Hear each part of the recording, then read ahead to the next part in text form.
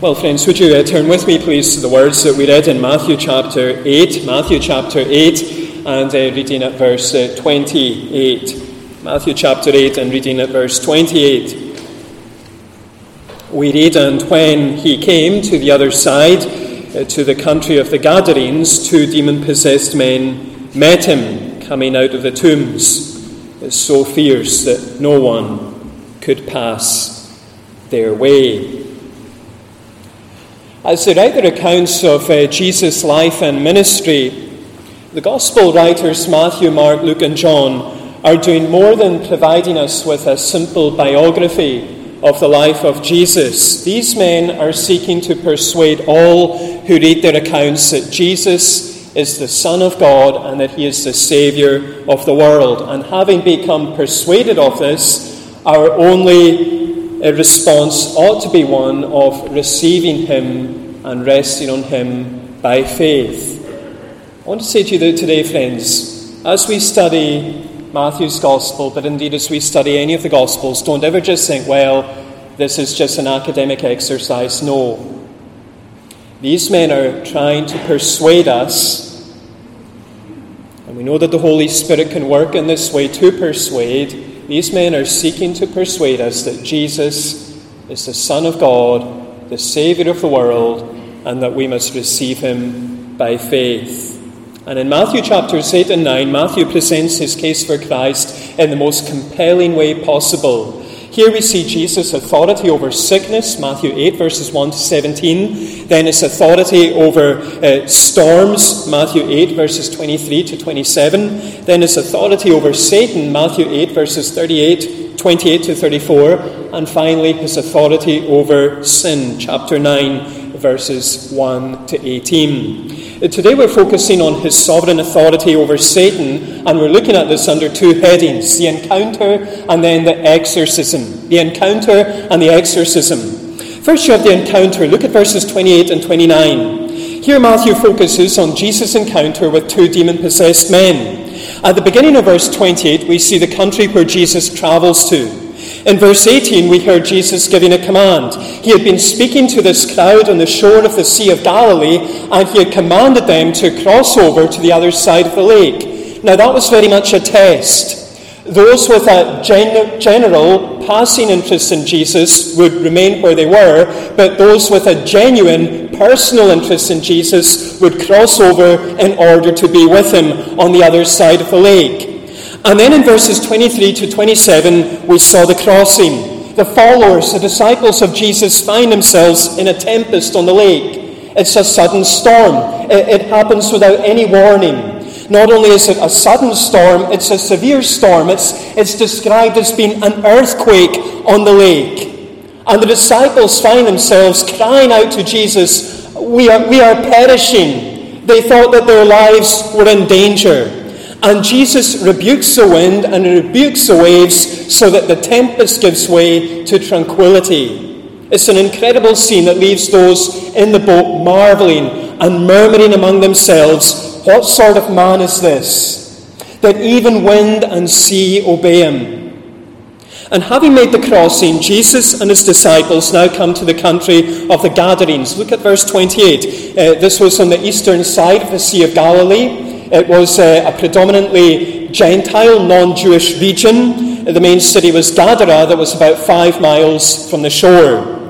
In the second half of verse 28, we see the confrontation. Matthew introduces us to these 2 demon-possessed men. Now, we've already seen Jesus driving out evil spirits and demons back in verse 16. And here we have a particular instance of 2 men who were possessed and oppressed, infiltrated and afflicted by demons. Matthew goes on to tell us that these demon-possessed men came out of the tombs. It's an appropriate place for them to be. These tombs, these places of death and decay. But a tomb is also an unclean place. Again, an appropriate place for a demon to take up residence. And Matthew tells us that these demon-possessed men who came out of the tombs were fierce. In fact, they were so fierce that no one could pass by that way.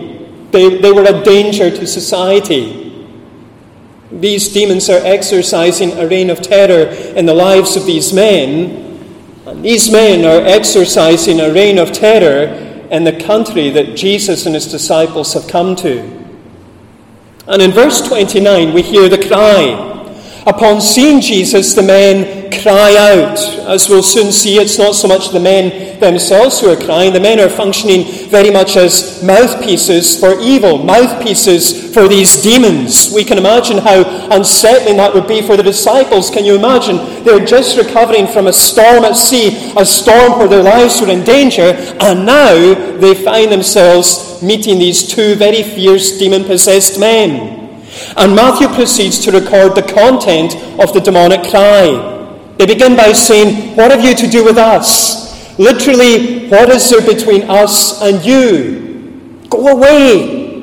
Leave us alone. We've got nothing in common. They continue by saying, "O Son of God." Now that is interesting. Up until this point, the crowds in Matthew's Gospel have called Jesus teacher.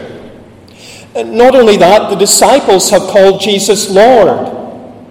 The demons are the first to call him Son of God. They recognize that Jesus has a unique and unparalleled relationship with the living God. And they go on and they say, "Have you come here to torment us before the time?" The demons know that God has appointed a time for judging the devil and all his demons. They know that the burning wrath of God, the lake of fire, the everlasting hell has been prepared for Satan and his fallen angels. They know that, and they're wondering why the Son of God has now appeared on this particular day, why the Son of God has come into confrontation with them. They want to know, has he come to inflict that final judgment? Has he come to inflict that final reckoning? Has he come to inflict the day of vengeance on them? What have you come to do there, saying to Jesus? Have you come to torment us ahead of the time? Now, friends, as we consider these verses, they're challenging us to be aware of demonic dominion. That's the first thing they're doing. They're challenging us to be aware of demonic dominion. That is what this passage is showing us. Matthew is showing us a real event that occurred in the life of Jesus. There he is, crossed the Lake of Galilee. He's 5 miles from the city of Gadara. And on this particular day, at this particular place, Jesus and his disciples came into contact with two men who were possessed and oppressed, infiltrated and afflicted by demons. Friends, this is so important for us to recognize. The Word of God is clear that this world is inhabited by spiritual beings. Dark powers, demonic forces. The devil is real. Demonic spirits are real. And they can be at work in the lives of particular individuals, but also whole nations. I shouldn't say I love, but I do find it fascinating, the history of Adolf Hitler and the Third Reich. It's one of my obsessions. I find it fascinating. Because the more you study it, the more you read about it, the more you realize just how demonic it really was. Some historians try to claim that the Nazi Party were driven by economics. But economics doesn't drive a person or a group to murder 6 million people because of their beliefs, because of their race. They were driven by evil, the devil and his demonic forces. Today we need to recognize that the devil is real. Demonic spirits are real. And they wield an incredible amount of influence in many places and many spaces. A lot of people have been commenting this past week on how unhinged Putin has become in recent years. Does it make you wonder? Does it make you wonder?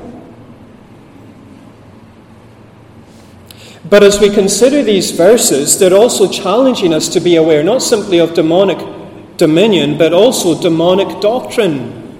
That is what this passage is showing us. These demons are speaking through these two men, and as they speak, they show that they know who Jesus is. They know that Jesus is the Son of God. They know that he has come to execute divine judgment on his enemies. But despite their knowledge of this, these demons continue to live their lives in open opposition, reckless rebellion against Jesus. And friends, that is so important for us to recognize. Jesus' brother James would write, "Even demons believe in God and they shudder." The New Testament makes it clear that it's not enough to believe in the existence of Jesus. It is not enough, friends, to believe that Jesus is the Son of God. And it's not enough to believe that Jesus is the Son of God who will exercise authority and eventually destroy the devil and all his demons. The demons believe all these things. They hold all these things to be true. Instead, friends, we must bow the knee to Jesus. We must surrender our lives into the hands of Jesus. We must submit ourselves to the sovereignty, the lordship, the kingship of Jesus. That is something that the devil and his demons, with all their knowledge of Jesus, cannot and will not do. They know all the doctrine.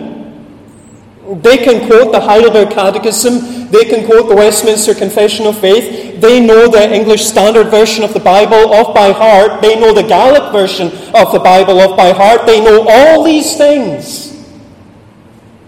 But that doctrine brings them no delight. It results in no transformation, only terror. Friends, it is not enough to know about Jesus. We must know Jesus. It is not enough to know that he is the Son of God. We must bow to him as the Son of God. But we move from the encounter to the exorcism. Look at verses 30 to 34. Matthew now focuses on Jesus' exorcism of these demons. In verses 30 to 32, we hear the requests of the demons. We can begin by noting the request in verses 30 and 31. Matthew draws our attention to this herd of pigs in verse 30. The presence of these pigs highlights that this is a non-Jewish region, since Jews regarded pigs as being unclean, and the pigs are described here as being a large herd. That indicates that they're being kept for financial profit.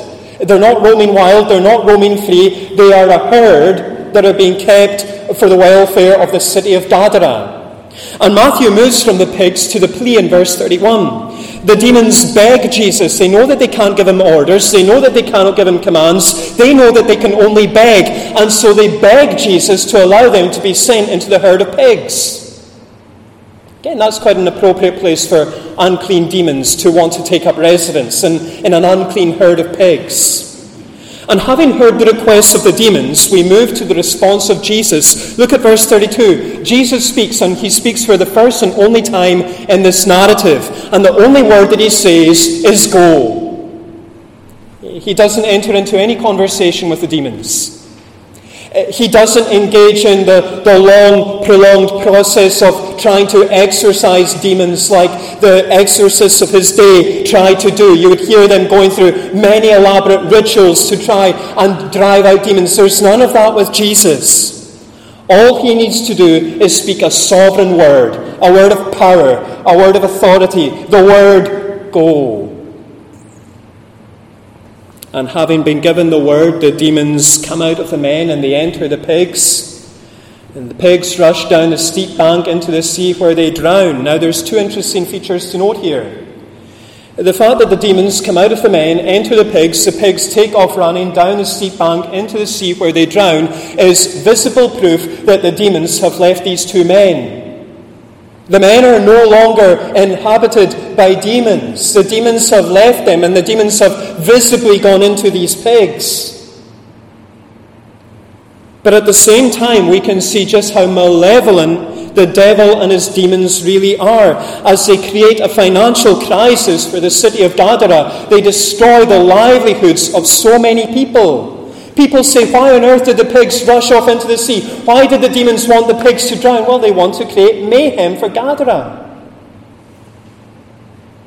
Because they know if there's mayhem in Gadara, the focus will be off Jesus.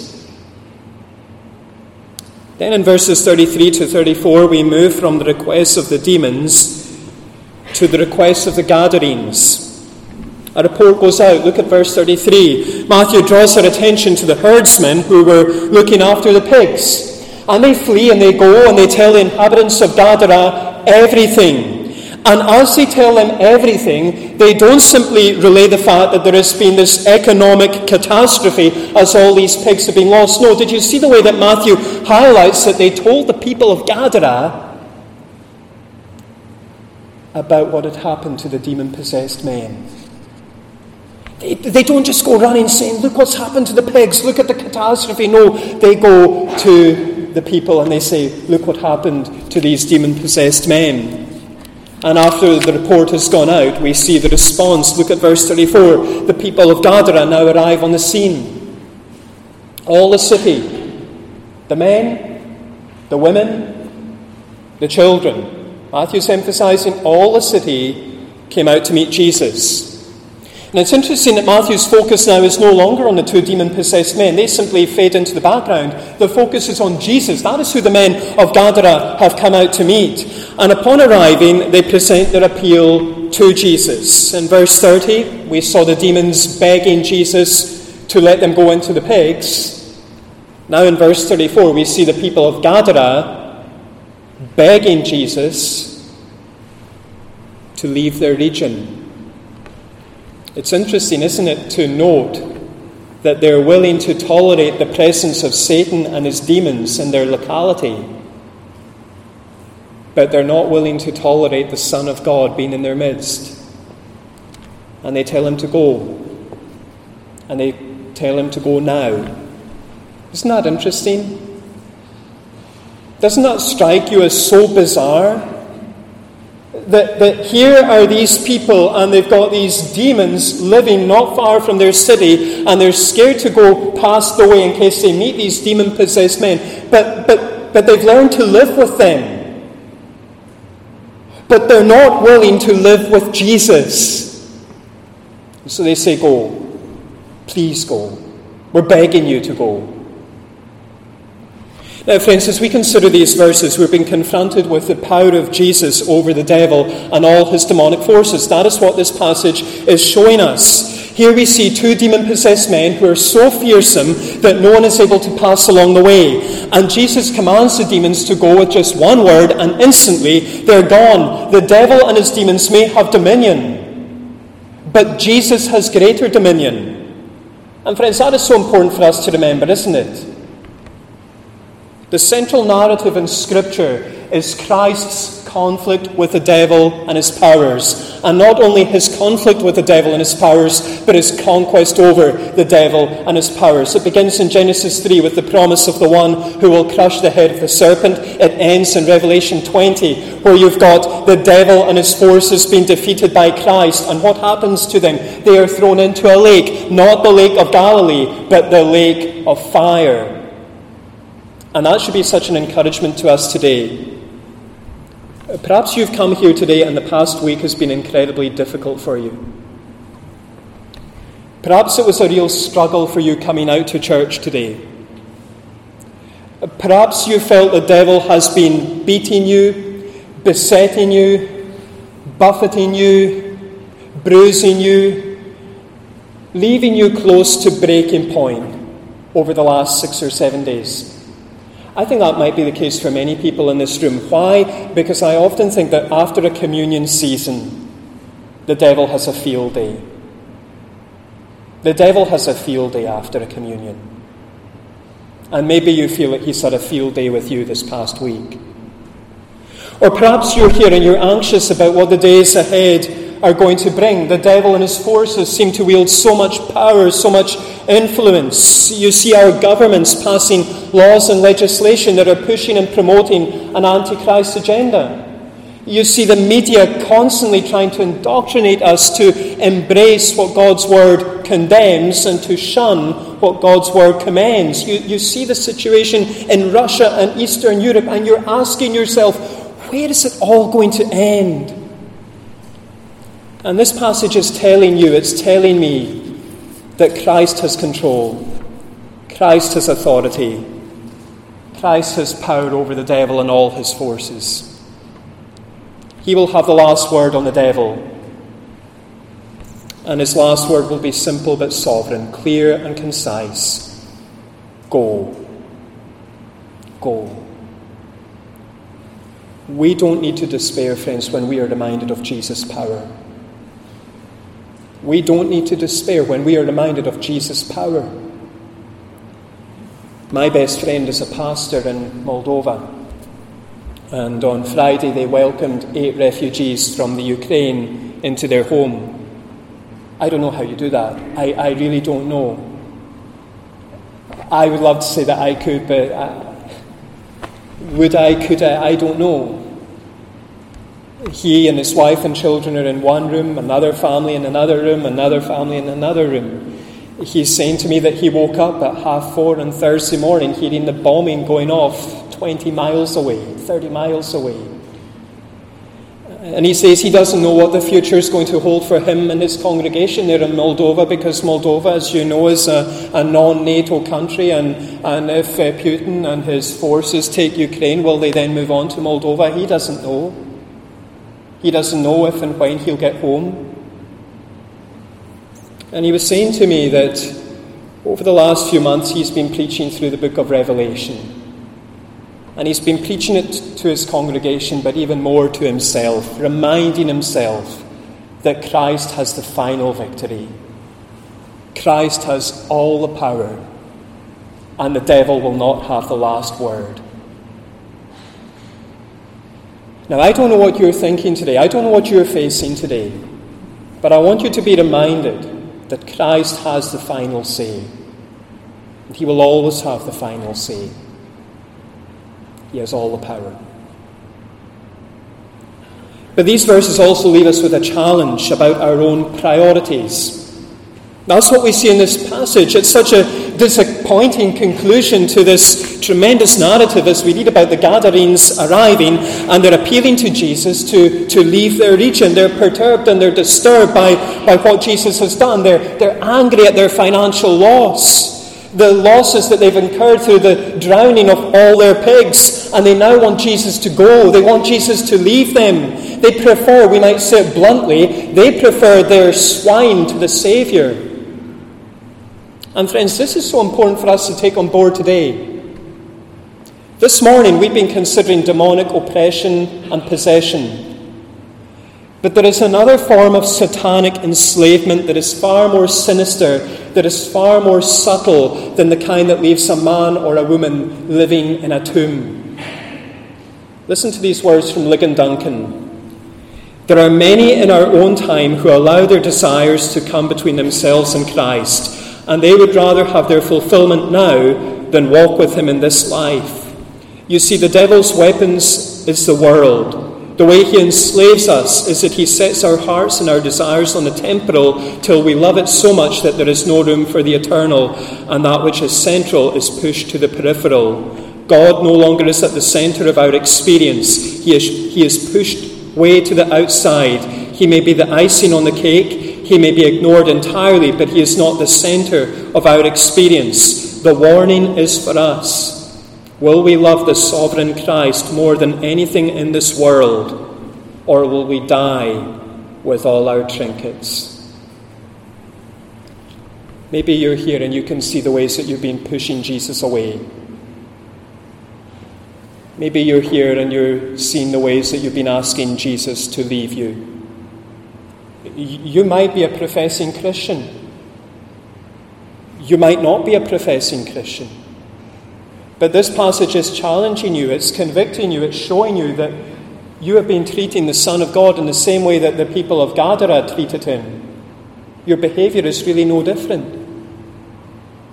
And in the very next verse that we're going to study next week, God willing, we see that Jesus responded to the appeal of the Gadarenes by getting into the boat and crossing to the other side of the lake. He left them. He gave them exactly what they wanted. My friend, let me say this as clearly and emphatically as I possibly can. Let me say it to those of you who are younger, those of you who are teenagers, but let me also say it to those of you who are older. Don't let the same be true of you. If the Lord has interrupted your life, if the Lord has challenged you to do business with Him, if the Lord has revealed something of His person and His power to you, then please don't push Him away. Please don't ask Him to leave, because it is more than possible that He will. This is very, very solemn, friends. If you keep asking Jesus to leave, there may come a time when He says to you, "Thy will be done." Very solemn.